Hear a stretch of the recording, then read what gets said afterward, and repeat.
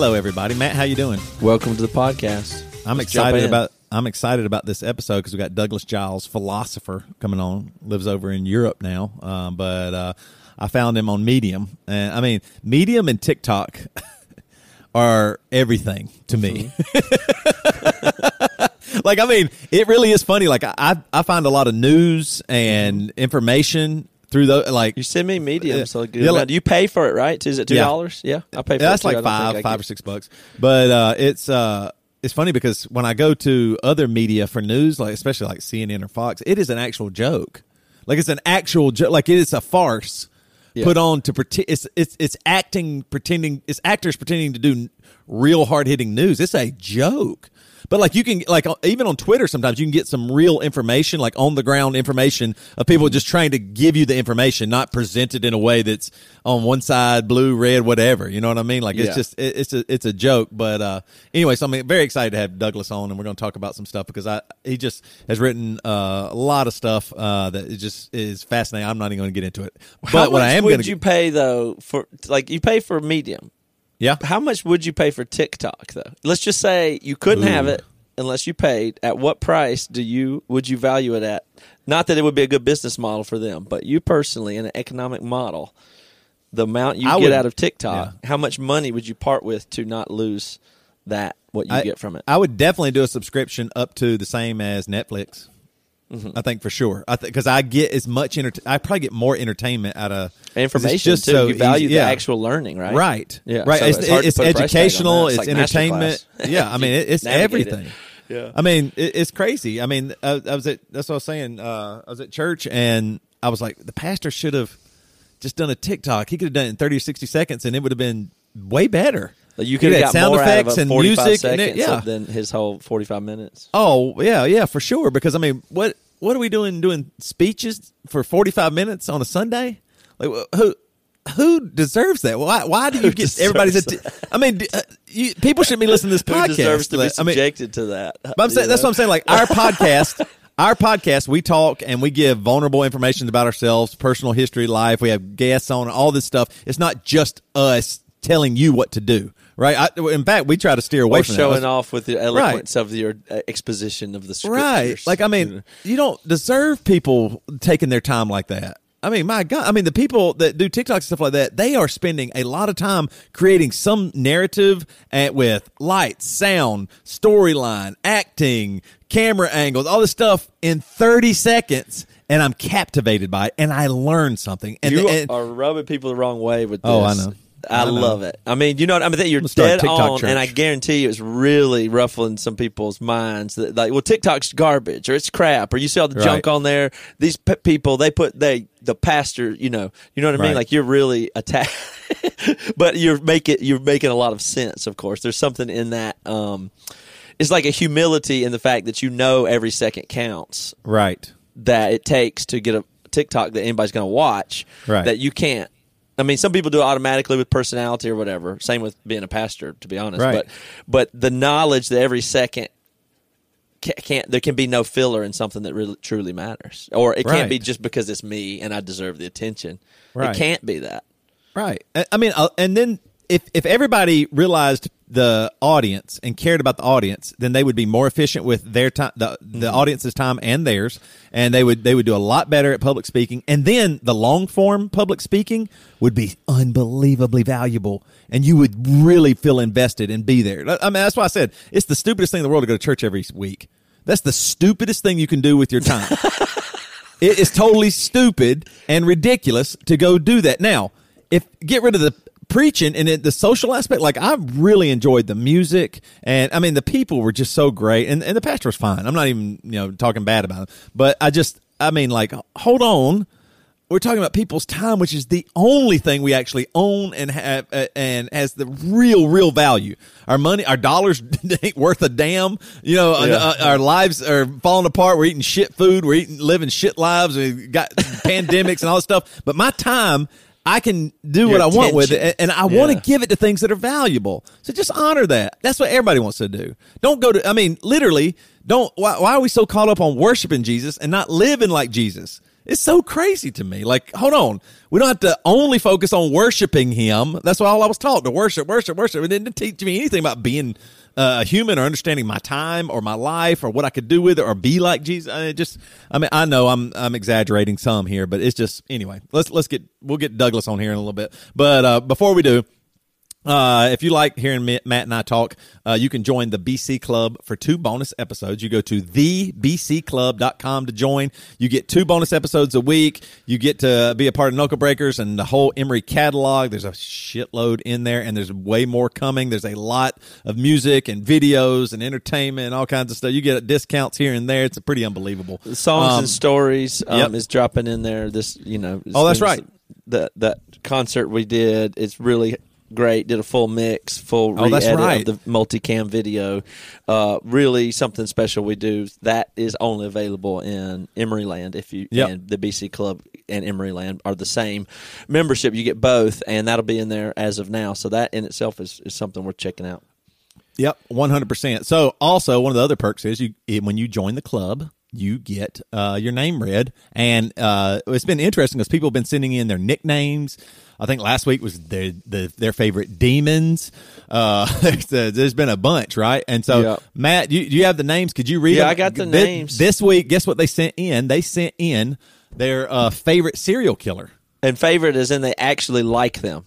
Yeah, it's like baseball cards. You have a bunch of them, but you have your favorites for sure. You know what I mean? They like these serial killers. They are fans officially. Yep. David Cameron, first person. What serial killer is he a fan of? His favorite serial killer is Amy Archer Gilligan. She's from 1910 to or in the early 1900s. You know what she did? She poisoned a husband and residents of her nursing home. Wow. I mean, kind of crazy, huh? I had to consider that in my own list. I didn't know about that one. Yep. Oh, how about Jake Vincent? Velma Barfield, North Carolina woman. That's kind of cool. We're South Carolina.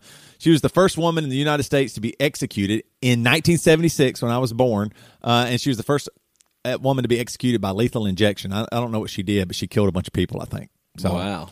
Yeah. How about Matthew Tardle?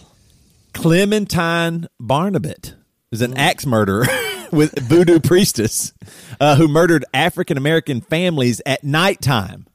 I wonder why the nighttime? Man, what an interesting... I don't know if that was the best serial killer there. Okay, keep going. I don't know why that would be your favorite, Matthew. Yeah.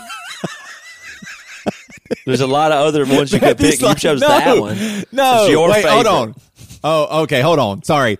I was wrong. I misread it. It's not Clementine. It was Caesar Baron. Okay. Who killed 4 women in the Portland area. Way better. Sorry, man. I messed that one up. All right. How about Sergio Jimenez, new member of the BC Club? Who's the serial killer that he likes the most?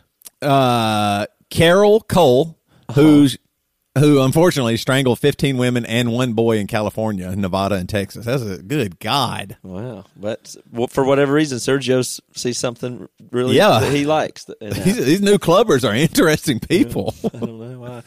Okay, new clubber Angel Steers. Who's your favorite? Leonard Alfred Leonard Klein, which is interesting. He murdered his wives with poisoned buttermilk and persuading them to will all their possessions in his name. So he was like a real bad guy. He'd marry somebody, sign over the will in his name, and then give them women. All his wives loved buttermilk. They fucking loved that. That's crazy. Like So I Married an Axe Murderer plot. Yep. In a way, it's just that's what it is. There's probably more serial killers like that than you think that are just multiple marriage people that don't show up like. You normally think of the main serial killer. Like, these were all alternative serial killers. None of these named any of the big popular ones. These are all these different stories. They're more fascinating. Females, too. Females. You usually think of a male as a serial killer. So, is that all the names this week? Yep, that's all we got this week. All right, speaking of the songs and stories you mentioned a minute ago, we are going to be doing songs and stories really soon. Like next week. Next week, April 28th. Chicago, April 29th, Grand Rapids, right outside in Holland. Detroit, we're playing on the 30th, and Indianapolis, the 1st, and that's a matinee show. So those are real fun. And then we're going to be headed down to the south too, to San Antonio and Houston on May 26th and May 27th. Later, you can go to emerymusic.com to get those tickets. Come, it's a really intimate show, really fun. We tell stories, we take questions, we sing our songs, and it's really great. And then we also have a new line of Emery kids clothing and Emo Mom merch in time for Mother's Day, and these designs are great. And you can just go to Emery Music again for them. But I'm telling you, they are great. I'm getting some for my family. I'm just really impressed with the designs, especially the Emo Mom. Sarah did that one. She's done a lot of our stuff, and it's just going to be really great. Matt, you want to tell them about the Knuckle Breaker Challenge? Yeah, last thing, it's time for the Spring Knuckle Breaker Challenge. If you don't know what that is, it's the fitness and mental challenge that we did in Emory a few years ago to just get kick-started all at the same time, to have some group pressure to make change in our physical and mental lives, just to try to get organized. I don't remember exactly what got us to doing that, but it would be the first time we ever collectively weren't drinking for a period of time or anything like that. And it was just really useful, and it grew. We did it again because it worked so well that podcast listeners started doing it, and then we opened it up more and more. And so we're on it's probably its 4th year now. We do it twice a year, and the spring one is now. It evolves. It continues to add things and refine itself because there's feedback from the community, and it's just this program to deal with the things that are typically a little bit uncomfortable, so you can break out of your comfort zones and stretch yourself and become different than you are in a way that we say your future self will appreciate. That's basically the type of mantra that it has. And to do that, you got to put up some money. It's one of these things that makes your motivation work, is the fact that you have skin in the game. And the clever way that we do that is you put up $50 of your own money to do this challenge. And if you complete the challenge, as in you just complete it, not regardless of how you perform on it, if you stay with it and don't quit and abandon it for the 10 weeks, it is 69 days, you get your money back. And you can choose to tip the money or give some to charity, if you enjoy it, or give charity, whatever. Help us pay for this thing, but yeah. And so we've done a bunch of different ways, but you basically put up some money that you can have back even if you choose to. Right. But also the one of the ways that we've done it before is where there's competitions and prizes and groups, and some people like that, and we've done it before where you're not on the hook for a group, or there's not a competition, it's just in it for yourself. So this time the cool thing is we've got it going in 2 different you could call them leagues if you want to. There's a group league which is more competitive, it has prizes, and some people just get a lot of motivation from that, and some people just don't like that energy or to have to feel that other people are depending on them. Some people like it, basically. But we do a lot to make sure the competition is non-toxic and it's cooperation and it's friendly competition anyway. So we've been rebalancing how it goes so that it works that way. But we also have some people are just self-directed. They want to have this structure and externalization, something to work towards that they do personally, and that can work for a lot of people too. And even if you do that one, you can do it rigorously and make it very high demands, or you can customize it to achieve some of your other goals and all that. But I won't go into it. That's plenty of talking about it. But the registration is open now. It's just taking your behavior seriously for the next 10 weeks to figure out if what changes you can make, and see if you can get yourself in a better spot, learn to trust yourself more. You can do that. You can go to knucklebreakerchallenge.com to register. So go check that out. You can find more details about exactly what it looks like in there, but it's exercise, there's a meditation, there's other things that you do, and you can customize to build yourself into the person that you'd like to be. I'm going to take the fat off my waist and put it in my butt. That's where I want to get a dump truck. And speaking of putting fat in your butt, marriagesupply.com with code BCPOD, you get 10% off. Marriage Supply is the #1 site in the world for married couples to just get a sex toy. Enjoy something nice. So we have some curated boxes. We got lubes. We got dildos. We got vibrators. We got cock rings. We got it all. And it's just a great way to buy a sex toy, and it just starts the conversation. It helps that communication with your special loved one there, where you can just, hey, guess what I bought? And then, you're going to be talking about sex. You're going to be a little excited. We're going to try this thing out. It's going to be fun. 10% off at marriagesupply.com with code BCPOD. All right, let's bring Doug on. Douglas. we were just talking about dopamine. Matt was telling me that rats, if you can block their dopamine receptors, that they won't even go get food. Like if you set food right beside them, they'll eat it. But if you set it like a foot away, they'll just die.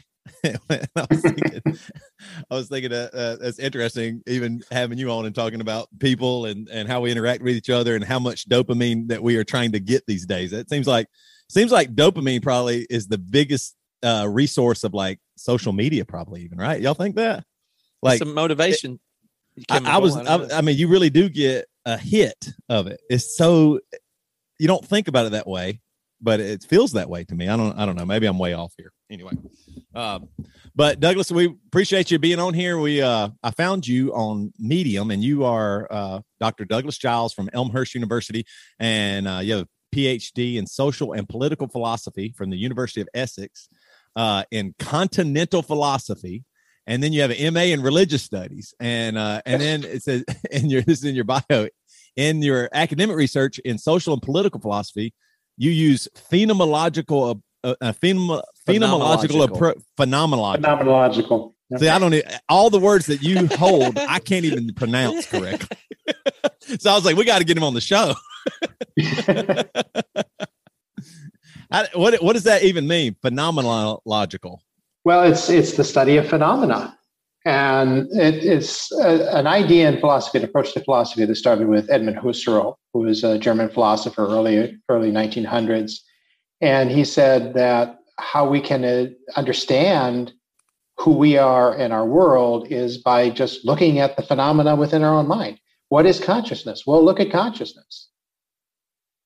So, it's like, I have these impressions, I have these ideas, and what does that really mean? And it gets very complicated very quickly, and especially in how Husserl does it.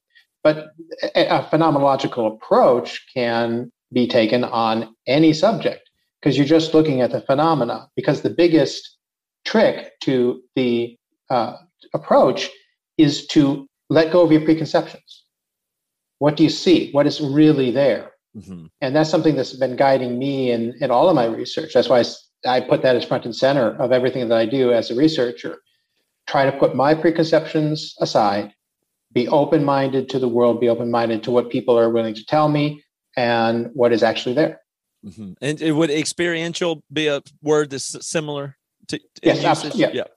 Yeah, experiential or empirical. Empirical. Okay. Experiential is experience itself is just the language of stuff. We're, musicians by trade and stuff like that. So I think of the same thing as just, you're always trying to create, when you're performing, you are, there's always this awareness that you're creating experience for other people, for instance. And so this, what their preconceptions are or are not really, factor in that same way. Well, like if you're a musician and you're doing a gig, and you're playing a show and you have an audience, and you have to feed off the audience. You have to respond to what they're giving you. I mean, yeah, you have a set list and you have an idea of what you're going to do there. But if you're completely oblivious to the fact that they're not into what you're doing, then you've kind of lost the plot. And so the plot is you are interacting with an audience. And that's true in all human interactions. We're interacting with other people. And if you're not listening and you're not looking and you're not paying attention, you're not taking in the phenomena that's there, and you're losing it. Mm-hmm.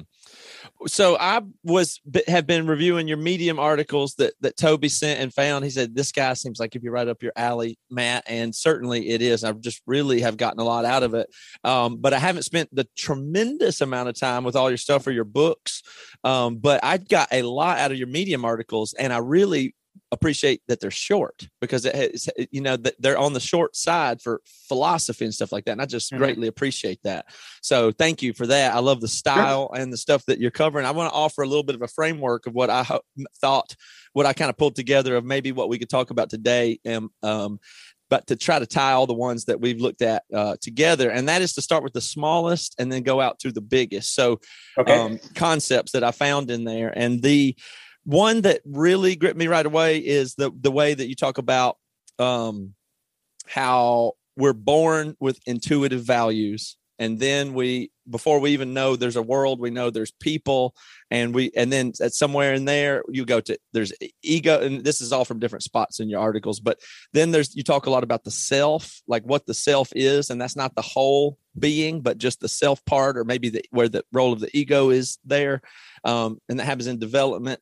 And then you get into the Heidegger stuff where I don't know if I say the word Dyson, right? Where there's the Dasein. Dasein,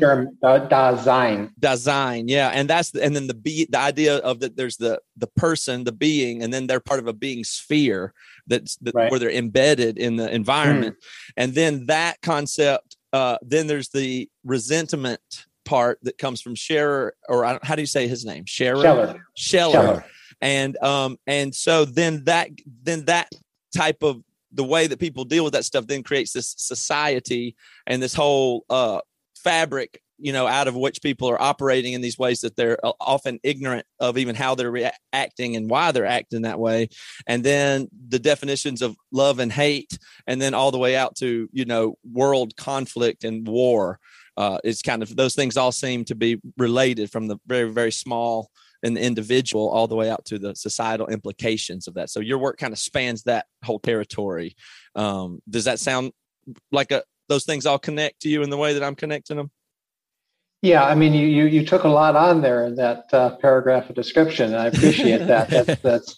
It makes me sound very intelligent and very worldly, so that's good. Yeah, I mean, that's a reasonable summation of it. That I think to piggyback on one of the things that you said there, I place a lot of importance on understanding humanity, society as this continuum between the individual and the larger society. Yes. And one of the problems that I have with my academic colleagues is they tend to focus on one extreme or the other. And there's very, very little consideration of the fact that, no, the individual is a part of society. And they say, oh, yeah, that's true. The society dictates the individual. No, the individual is pushing back. It's never this one-way relationship. And we have a self and we have a beingness, and we do push back. And obviously, as an individual, we only have a limited effect on society as a whole. But that doesn't mean we have zero effect. And certain people have more effects than others, and it's a complicated thing. And I want to embrace that complexity. That even in any one-on-one interaction, there is going to be give and take, and it's a dynamic. That's one of the words that I've really fallen in love with, to think of it as a dynamic, and to think of us as an individual as being immersed within a world as part of a constellation of relations that we have with other people, other things, and other social institutions. Well, what does it mean to be a self, or to be? What is the fundamental being that a person is that they come into the world with? What is that? Well, it's easy to make some glib comments, but it's still a mystery. Mm-hmm. Philosophers have been trying to deal with this for over 2,000 years, and there are a lot of ideas of the self, and even ideas that there is not a self. David Hume was like that. Certain schools of Buddhist thought are like that. There isn't really a self. It's just some sort of illusion or mistake. But the one thing that I do like the most when you think about the self is that the philosopher John Locke said that what makes a person is our memories. And Augustine says something very similar to this too, that we are our memories. And what Locke had said is that I can look back at my life, and there was the earliest memories of childhood up until the present day. And what is common in that entire thread of experience is this something that I can't quite name what it is. I can't quite say what it is, but that's me. And Hume said, well, if you can't say that it's you, then it doesn't exist, which is, I think, a bit pig-headed on his part. But that we have this common set of experiences and phenomena within our own selves. That's who we are, and that changes. And then going back to Husserl, one of the things that he talked about, again, an idea I absolutely love, he talked about how every one of our experiences that we have layers sediments of memories and consciousness onto us. And when we have things happen to us, that changes our beingness and it changes our perceptions and interactions with the world. And we see through that sedimentation within our own consciousness. And that's part of who we are too. We develop bad habits. We develop phobias. We develop good and positive relations and ideas and feelings about ourselves, our other people, the world. And this self is this constantly evolving, again, dynamic, and all these constellations of interactions that we have and relationship dynamics with every single person that we interact with. And so it's this constantly evolving thing. And that's where I dispute the whole Buddhist idea of they would say that, yes, that's true. And that's why it's not real, because it's constantly in flux. It's not permanent. It's not fixed. Fine. I'm fine with that. But experientially, you have a self that you have a set of memories or a causal history that you do experience that does inform your next moment from your perspective, at least. Yes, absolutely. So there's no point in denying the existence of a self. Yeah, I think that's foolishness, because the simplest way of talking about that is, well, who's having these experiences? Mm-hmm. Mm-hmm. Something has to be having the experiences. So there's the internal and the external thing. There's the inner subjective experience that we have that you can't argue with that, in that I for sure am having one right now. And I can only guess that you and Toby are having one. I feel pretty strongly about that. And I know you would assert that you're having them, but at least I know that I'm having one.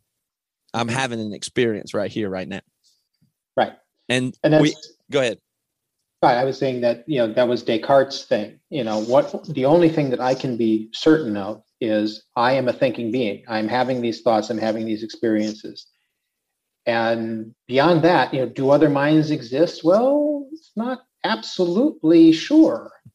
Do you really exist, or are you just a figment of my imagination? Mm-hmm. Matt, before you move on, that is something that I've actually just thought about so much, especially just I guess in recent years, just the idea of we grew up very Christian in the South Carolina Bible Belt. And the idea of God, if you break it down, is we are just something in his brain. Like God thought us up out of nothingness, and now all of a sudden we are. So we could just be in God's brain or a simulation or whatever that might be. And are you, because when I perceive you guys, it's like that movie Vanilla Sky, when Kurt Russell goes, I'm real. And Tom Cruise goes, no, he has to do this, jump off a building or something like that to prove this is a simulation. But I wonder that too. And when you say you are your memories, that one freaks me out a little bit, because I'm terrible at memory. I have an awful memory, but I do know, I have the memories, I can access them, like when I was a kid and stuff like that. But what do you say when it's like, I'm not that person that I was when I was 6 years old, or 16 or 26 or 36, or now about to be 46? Like, I'm different. But if you catch me at the wrong moment or the right moment or whatever, I go back to that, like almost like Arrested Development or something like that. I do become that person again. And so I'm them. I am Toby at 6 years old still, but I'm trying to, in some ways, change or whatever. So when you say you are your memories and experiences, I believe that. But also, are you saying that the memories are you? I'm a huge sports fan. A lineman learns a bunch of new skills, but in the heat of a game and he's nervous, he goes back to what he always could do. Just use his speed or something, he goes back to the person he was when he was in high school, as opposed to the NFL player. Are you that memory? Is that what you actually are? Does that make it even any sense? No, that makes perfect sense. And it's a wonderful question. Thank you. There are two levels to the answer to that. And I'll do this a lot. You'll probably get annoyed with me because I always answer things in multiple dimensions. Oh, we love it. The first is that understand that when we talk about memories, we're not talking necessarily about conscious memories. Someone said something that I thought was really brilliant recently, that said that just because you aren't conscious of it doesn't mean you haven't received a message. Mm-hmm. And so like you said about the lineman, and people who are smarter than me about how the mind works would say that there is conscious knowledge, and then there's kind of body memory, body knowledge, and habitual knowledge, and just these various things. And so when you're learning a skill, and this is something that Heidegger talked about, that you learn a skill and then you forget the skill. You forget that you know it because you just do it. Mm. And so memory being who we are, as your question is, that first level of it is, do keep in mind that memory is this very multi-layered thing. And it's this vast warehouse of who we are and what our memories are. The other thing about, you raised a very good point of, well, we do change as human beings. So am I the same person as I was?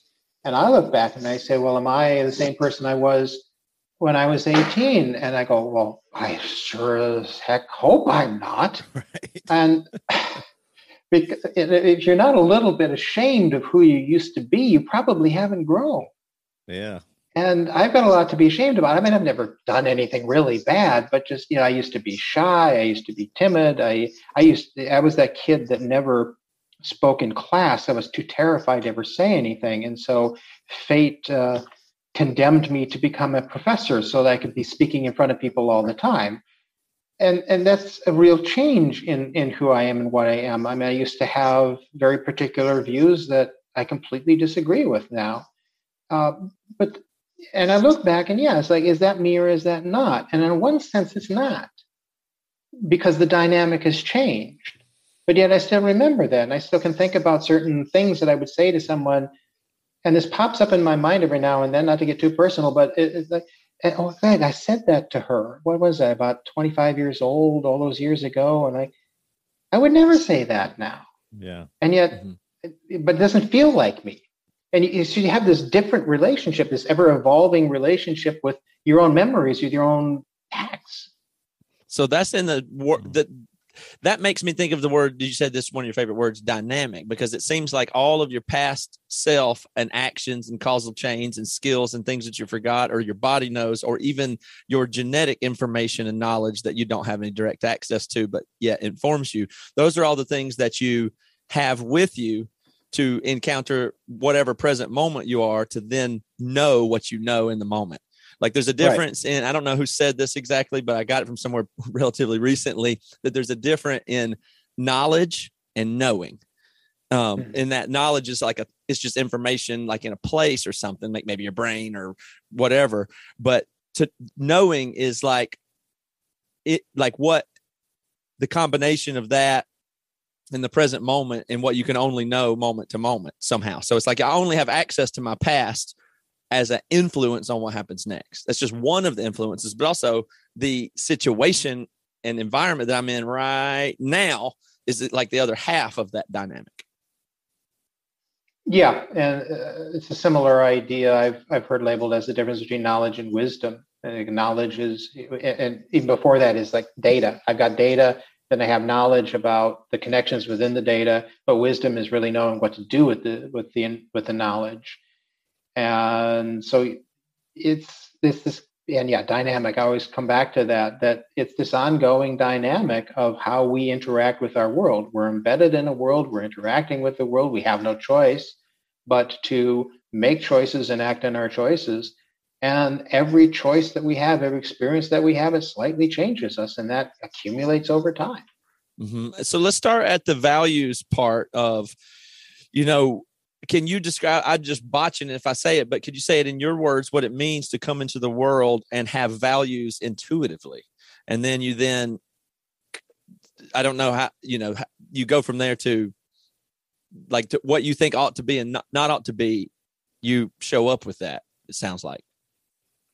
Well, I think you may be, I think that's coming from my book on Dasein, right? Yeah, I think that's where I'm headed with this is what is the embeddedness of us in this world? Yeah, and that's more Heidegger's idea than mine, to be perfectly honest with you, about the coming into the world with values. And I'm not entirely sure if it really is the case that we have that or not. But I think what I have to accept with that is that we do we are born with a certain sentiment for other human beings, and very much a need to recognize other human beings as important and as valued, and the need for others to recognize and value us. And in my other book on misrecognition and struggles for recognition, I talk a lot about the importance of that need for recognition. And that is something that's intrinsic. You're not a human being, literally, if you don't have that need for recognition and recognition relations with others.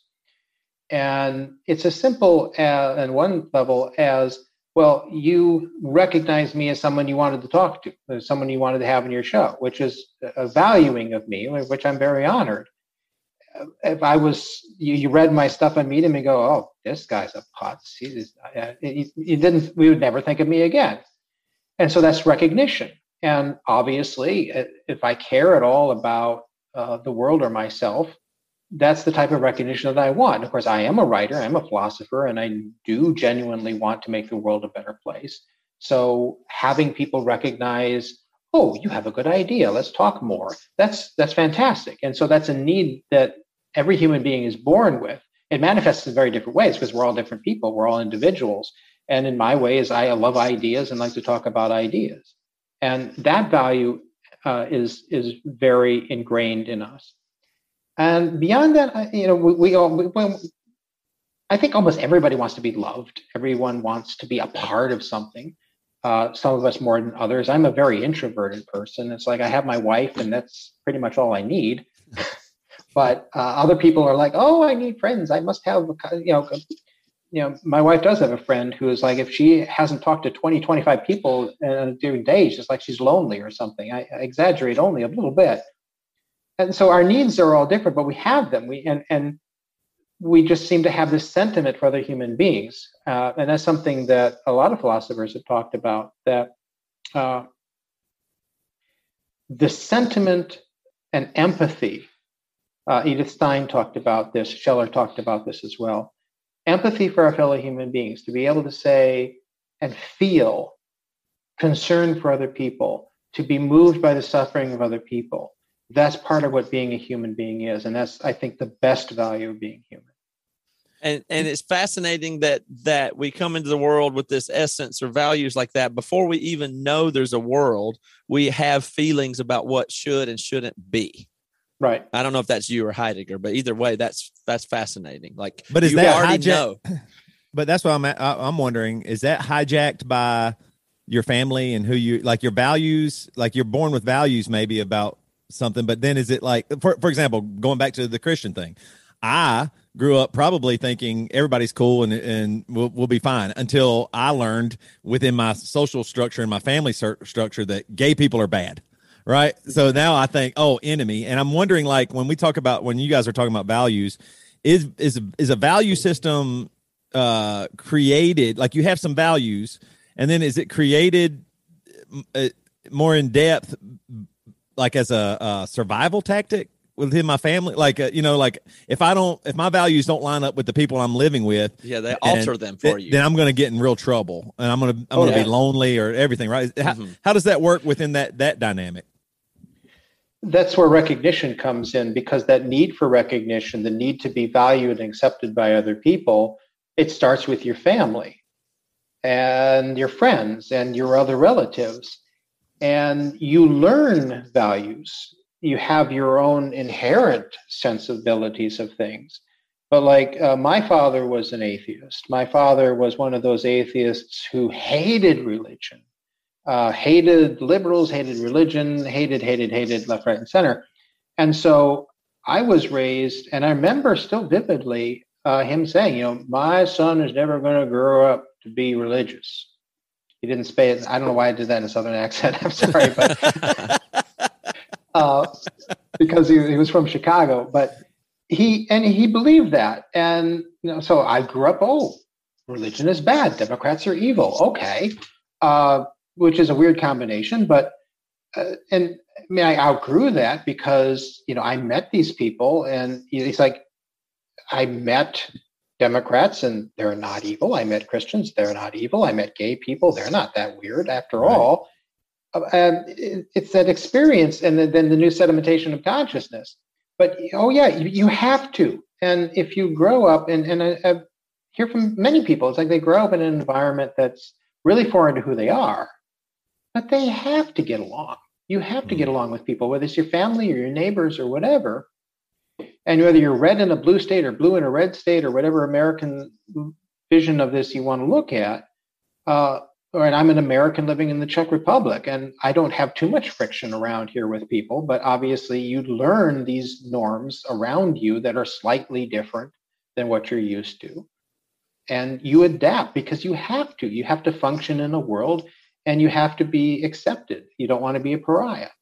I've always felt like there are certain people who are more or less programmable by their social fabric and environment. I say that as a person who feels that I've always had a hard time not wanting to conform to the pressures that feel like they're trying to make me conform. I think our audience has a lot of that too, but that must just be something wired in a temperamental way or something. I don't know, but it's just, I can't get over the fact that it seems to me that people come into the world with values before they even know anything else. And then that encounters the world and the times and the place and the family and the religions that they live in.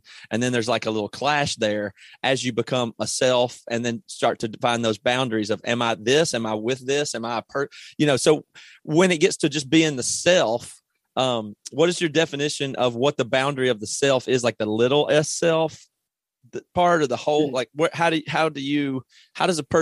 the boundary of a person? Oh, goodness.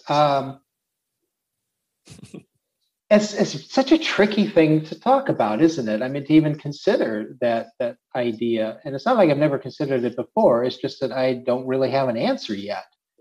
Because where do you end? And I wrote recently something that hasn't been published yet about freedom. And the idea of freedom is similar to this idea of self that you're talking about. We say, for freedom means being this, that, or the other thing. But what people forget is that freedom is a relation. And so freedom means nothing except in the context of interactions with other people and being part of a society. And it's the same with the self in that, I'm a self, but what does it mean to be a self, capital S or small s? But you can only understand that in the context of the world that you're living in and in the context of the relationships that you have.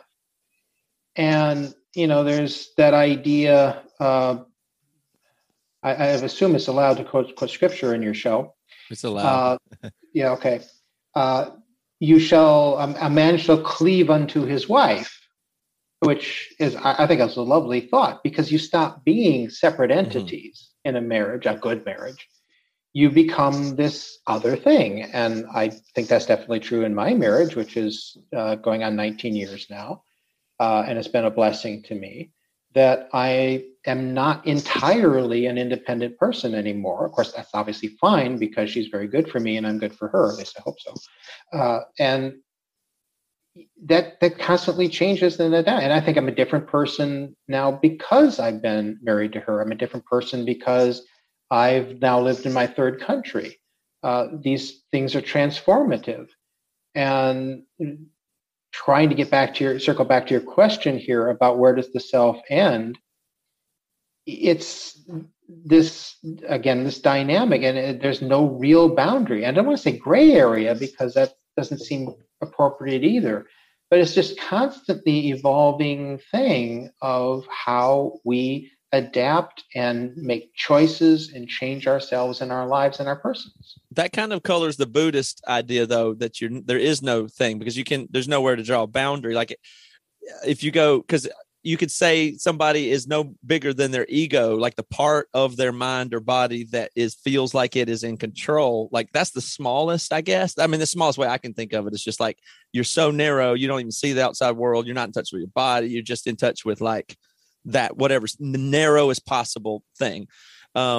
but you're more than that. Like your whole mind seems to be more than just your ego, for instance. And then you're there, and then your mind, is that just your brain? Could you be a brain in a vat and still be you, or do you have to be embodied in a body? And then do I end? I mean, Toby, do you feel like you end at your epidermis? Like, is that where you end? I mean, well, I like Douglas's talking about his wife, because I mean, I've talked a little bit about this, but there's ups and downs in your marriage. And so I've had ups and downs. And at this point, I'm 45, I'll be 46 soon. I realized that who I was when we first got married doesn't exactly work anymore. And so it's more like there are boundaries, and then I have to keep redrawing them, because if I don't redraw them, then the world only keeps getting bigger, and I have to stay small in a way or something like that. So now my interaction with my wife changes me so much. I go, oh, I can't interact with her this way, or maybe that was immature, or maybe I need to be more immature and more fun, or maybe I'm too grizzled now as an older man, or not happy enough, or maybe I'm too silly or whatever. To me, it feels like that there's only self-drawn boundaries, and then you have to realize, can you live within that boundary, or do you need to redraw but it? But isn't that artificial? If you're drawing the boundaries, that's not you. You're not getting to say where, like, isn't it easier just to say you are the universe? Like, you know what I'm saying? Like, or you get to decide where you artificially draw a boundary and call it Toby. Well, it's interesting. Y'all are talking about Heidegger, and trust me, I mean, Douglas, I really do appreciate how you're explaining philosophy and your Medium articles the way you write, because it helps me. Because if I had to, it feels so overwhelming. Like what we're talking about right now feels so huge and big. And when you can make something small but pack it full of so much information, Heidegger was talking about. I'd never even heard of this before, but the what he calls thrownness of our existence, and you're just thrown into this world. You don't have any choice, and all of a sudden here you are, and then you do have choice. You actually all of a sudden have to make them or get to whichever way you want to look at it. And I was thinking about that really kind of shook me a little bit, because I was like, oh, well, as soon as you get to make a choice, you at least have that. Like we're talking about memories and stuff, like, but at least I got that thing. I mean, I did choose the slice of pizza instead of the other thing, or whatever it might be when you're a kid. I mean, you could, oh wait, if I cry hard enough, she will bring me some milk, or what, whatever, however small you want to make it. And I was thinking that's part of it, as well as that you didn't have anything, and then all of a sudden you have something, and now what is it? We're talking about, is that you, and does it have a boundary or not, or whatever, but you didn't even choose any of it. This is just what you got. Now, what are you going to do with it? And that seems like it is kind of infinite. Like the only things that are, we'll die one day, the stuff will move on. But I mean, you do have some infinite, like, possibility. So Douglas, I did want to talk about this though, because the way I found you was on your Medium, and it was the article in 1914. Max Scheler described much of the next 107 years. So first of all, great title that got me right away. So I got to read this thing. Oh man, because I love that. I guess in some ways that was a futurist back, in 1914. In a way, he was predicting this stuff, but we don't have to go into all about Max Scheler or whatever, but I just thought it was fascinating, this idea of, and you pronounce it resentment? Is that? Resentiment. It's French. Resentiment. I'm sure, yeah. And I'm sure we're all pronouncing it horribly, and a French person would be appalled. But it's resentiment, because there's an extra S in there too. So it's not just resentment. It's something beyond and bigger than mere resentment. And can you tell us a little bit more about it? I got what you wrote here. If you want me to, I'll just read it. Yeah, resentiment is an incurable, persistent. I know I'm butchering it. I'm sorry. Persistent feeling of hating and despising, which occurs in certain individuals and groups. It takes root in equally incurable impotencies or weaknesses that those subjects suffer from. They can permeate a whole culture, era, and entire moral system. The feeling of resentment, I'm blowing it, sorry, leads to false moral judgments made on other people who are devoid of this feeling. Okay, so that sets the stage of it. Tell us a little bit more about it and expand on that for me, if you don't mind. Yeah, and it's a fascinating concept that it existed before Scheler, but he really took it in a positive direction, as much as you can take such a horribly negative thing into a positive direction. And this sense that one can have or develop of this deep resentment, frustration, this hostility, because you feel impotent, because you feel weak, and you don't feel a part of the world. And that sense of recognition that I talked about earlier, that need for connection that we have. When a human being doesn't have that sense of connection, resentment is one of the things that can come out of that. If you can't deal with the fact that you feel out of touch with things, if you feel that you don't belong in the world, that's a horrible feeling, that you have no place to be, no place to go, or if you don't even know who you are. And what Scheller said is, you have feelings of love that can inspire positive action. When you have feelings of connection with people, then you communicate with them and you create things with them. But if you don't have that, you have the resentment is a state where you lose not just your connection with the world, you lose your connection with values themselves. Because if you don't feel valued, then you don't value yourself. And if you don't value yourself, then you lose that sense of what values are at all. And you can think here about, with this thing they talk about, pathological, a person who's a sociopath or a psychopath, that it's not just they don't feel empathy, it's that they don't have a sense of value. They don't have a sense of what it means to love or care or respect other people. Mm-hmm. And, I don't want to get political here and name names, but so many political movements, current and past, seem to be based on this sense of a loss of values. And then because values have to come in, there's never a vacuum there. So it comes in, or what Scheller calls these value delusions, these false moral judgments, and the tendency to belittle, to degrade, to dismiss, or to reduce genuine values, as well as those that have them. And one of the things that we do hear so much about now is this hostility towards critical race theory, towards diversity, towards inclusiveness, the hostility towards gender issues. And the idea of inclusiveness, the idea of let's start accepting people, let's stop dividing people and start looking at our positive connections, that's a value. But if you have resent them all, because you feel that no connection, you look at that and you go, you're not allowed that either. You're not allowed to say gays are okay. You're not allowed to say women are equal to men. You're not allowed to have all of this. And we see that. And we're really seeing that in the U.S. right now. And I think that's always been a part of America, unfortunately. But that then becomes something, this seething resentment and this sense of loss and these false delusions are so easily manipulated. And they're manipulated by politicians and they're manipulated by conspiracy theorists. And that becomes very destructive very quickly. That to me still, goes all the way back to the values and what do you call them? The fake values. What's the word for that? The value delusions. Delusions. Yeah. So to me, that seems like it still stems from this early childhood development, attachment, being recognized, being seen, being validated in a safe environment to keep on the good side of that seems to be a real critical piece of that. But it also is interesting how we as individuals can have those in narrower areas. Like you can be a system of a person or a culture that like these things become symptoms of not only an individual minds, and they're not all or nothing, but then also leak out into families, social groups, and bigger slices where they begin to, it's like it's contagious in a way or something like that. So it expands and it grows. It's like a mind virus of value delusions where you've been taken off of the inherent values that you came here with and are now adopting these other ones as a way to be recognized or seen power, have impact, or like know you're real or something like to assert in the world. It seems like to me.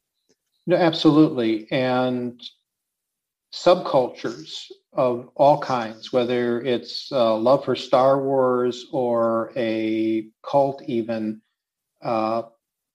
you find that sense of reciprocity and recognition and values within that subculture.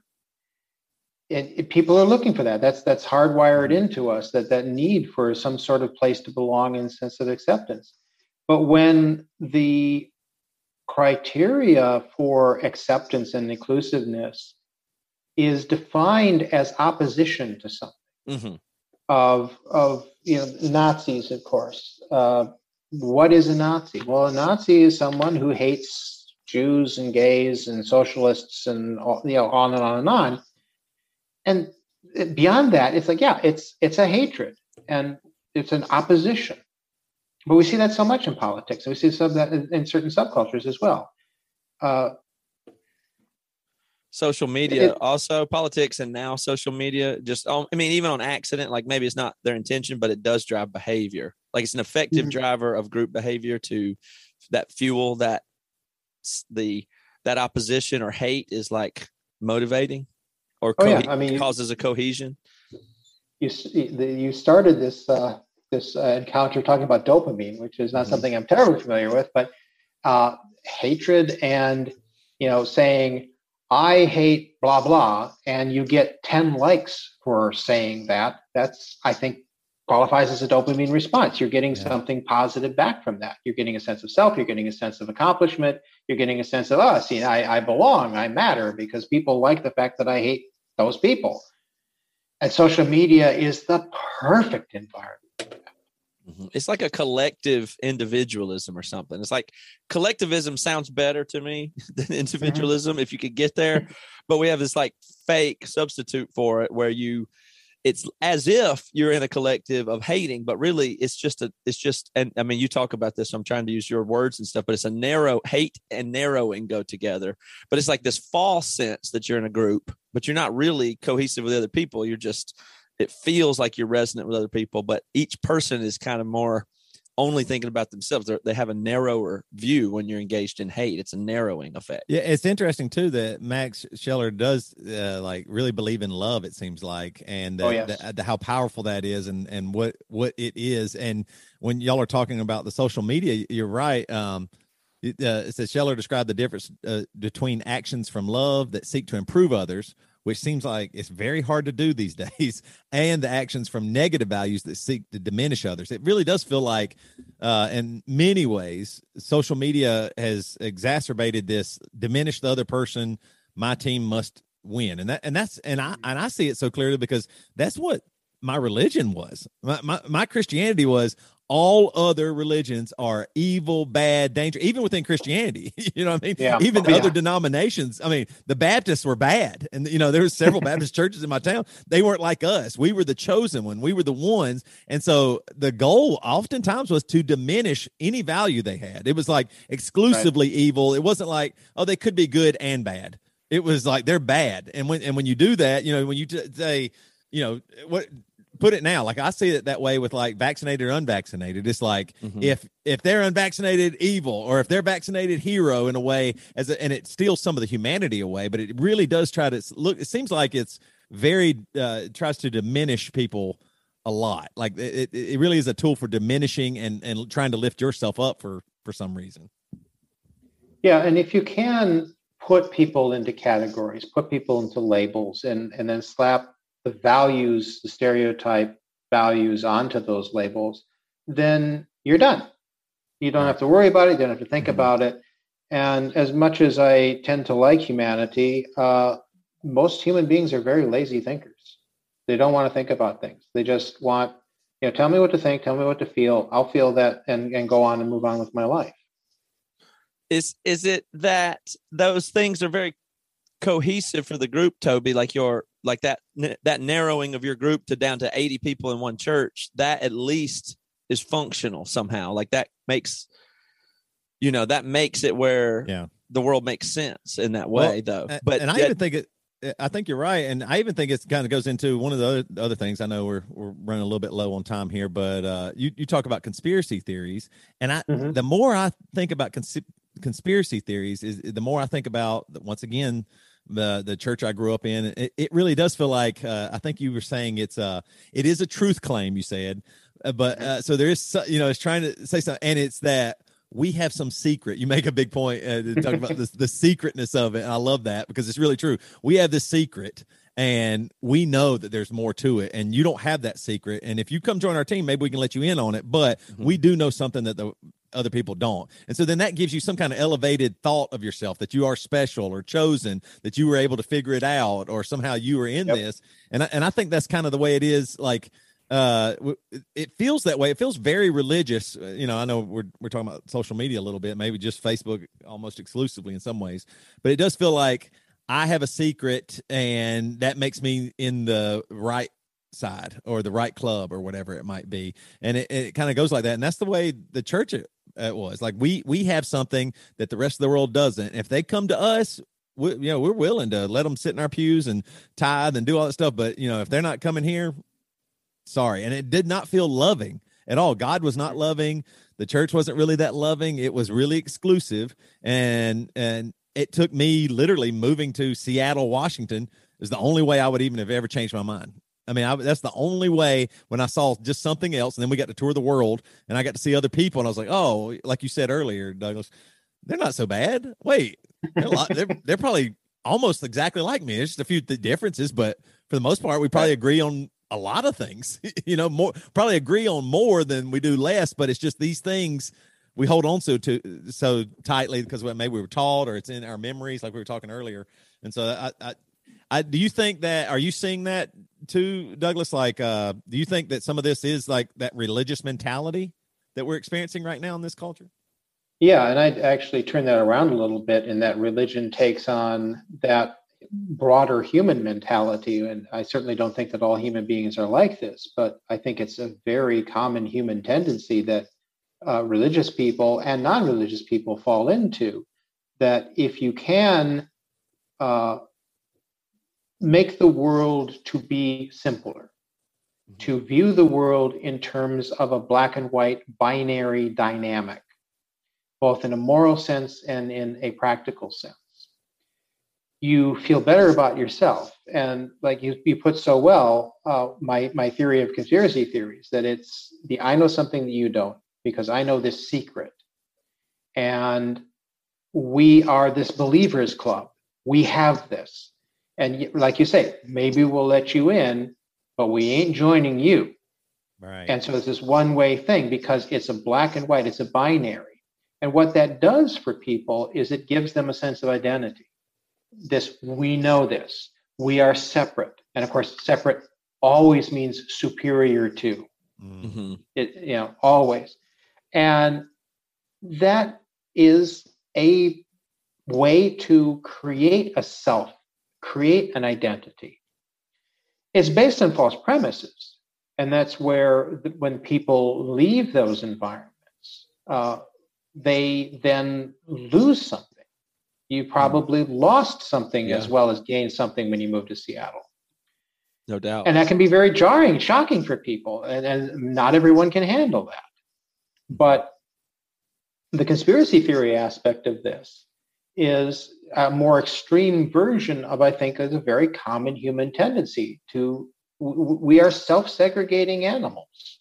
As much as we say we need other human beings, well, we need human beings like ourselves. And it is frightening. And like one of the things that I've written is about racism. And I say that racism fundamentally is cowardice. It's an inability to accept that people are different. Yeah. It's the lack of ability to accept that that person is different from me, but not lesser than me. It's much easier to say they're different and lesser, because then I can compartmentalize everything. I can shove them aside. I can not care. I not make that movement. And it's just easier for me.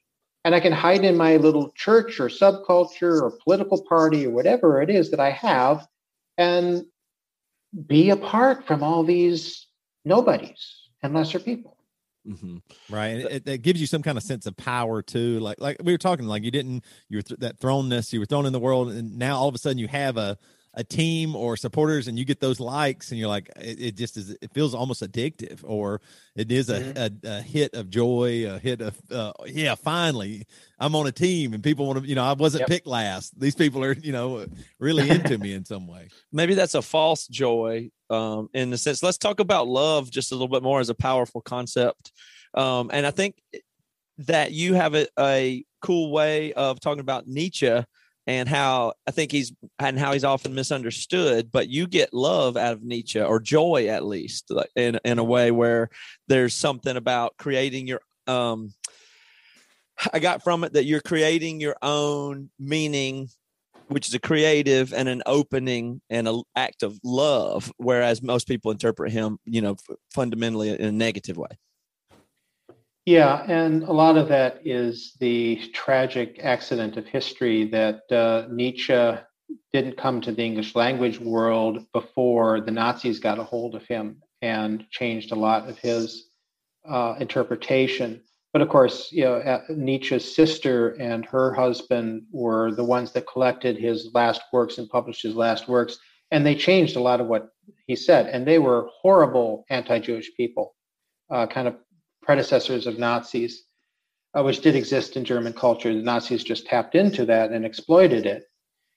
But at the fundamental, I'm not saying that Nietzsche is sunshine and light. Lord knows he's not. He can be quite cantankerous and contemptuous of other people. But fundamentally, what Nietzsche is calling for is to create, be an artist of your life, create your own joy, and almost in a ressentiment way. He's the first one to use the term ressentiment in a philosophical way. But of course, he's doing a whole big complicated thing with it. But he has it himself because he resents culture, he resents society, he resents Christians. So there's that aspect to him. And so he's reacting against that. But what positive you can get out of Nietzsche is that he is saying, look, every human being wants to have a certain power over their lives. Mm-hmm. When you accept that, I want to have power over my life, then that can turn into a positive thing. And where the Nazis took it, and where his sister took it, was to say that means power over other people. I can build myself up by tearing other people down. And that's what the Nazis did. That's all they did. But that's not what he said. That's not really what he was on about. It was the Ubermensch, the overman who overcomes his self. And Nietzsche was horribly sexist, so it is male, it's man. That person does not care whether they have power over anybody else, because the power is in themselves. Mm-hmm. And so one of the best descriptions that I've heard, not that I entirely agree with it, but someone said that, well, Picasso is the Ubermensch that Nietzsche is talking about. The artist who, I don't care what the conventions are, I don't care what the critics say, I don't care what the audience says, this is my art. I don't like his art, but it's like, okay, so that is what turned you on, that's what made you happy. Fine, that's great. But that's that sense of that creative power, that dynamic.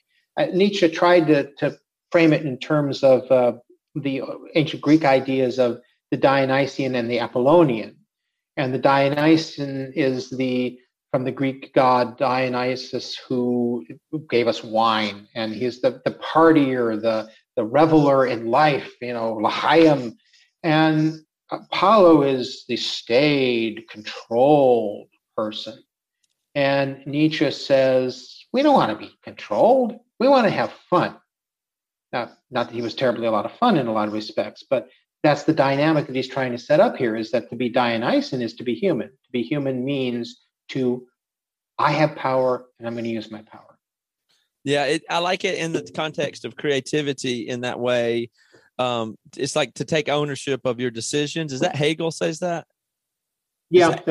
Is that similar idea? It's like, I am the author of these decisions and I can't explain it, but it's me. I have ownership here, or I'm going to tame. And then I guess into that whole thing of, I will be aware of myself in a way that I can then, move from that and control my own self in more of an inner way than it is to, will to power over other people. Yes. And that's one of the things that Hegel started talking about. And there's this thread that goes from Hegel to Habermas to Honneth to myself, really, if I dare insert myself in that thread. But most of my work is based on Honneth. Axel Honneth, the German philosopher, this idea that you're formed by society. There's no question that we're formed by our society and by the immediate cultural surroundings around us. I grew up in Minnesota. Toby, you grew up in South Carolina. I think you did too, Matt. South Carolina. Yeah. Those are slightly different worlds. And so we were formed by this. But then once you become aware that you are an individual responding to that environment and can make do in that environment, create within that environment. And that's where I do depart from Honneth. And a lot of the people that taught me in my PhD were like horrified by this. No, you can't say that the individual has control over his own life. Like, yeah, I can. And look at me do it right now, saying that I can do that. I had some really bizarre conversations with these people who are my friends and I love them dearly, but they're whacked in the head on this issue. Of course, we can affect our own environment. I mean, obviously, no, I can't become president. I can't be the opening day pitcher for my baseball team because there's certain things I cannot do. But in terms of being my own self, of course I can do that because I can make all kinds of decisions for myself. And that occurs within an environment. It occurs in dynamic interaction with all the other people and all the other social institutions that exist. But I have a say. And Nietzsche probably went overboard on that. Kierkegaard went overboard on that. But so much of philosophy now and so much academia and so much society is follow along. You have no real power. You have no control. Here's the music you're supposed to listen to. Here are the films you're supposed to watch. Here are the clothes you're supposed to wear. Here are the politics that you're supposed to believe. Here are the values that you're supposed to have. Well, you can disagree. And you can disagree positively, or you can disagree in that resentment. Very nice. It's a big fundamental decision. That's a nice way to tie that up. I appreciate that. And that gets into you as a philosopher, as in, the goal, I guess, is to try to continue in the traditions and learn from the people and try to reach, new ground, I guess. I think it's very exciting.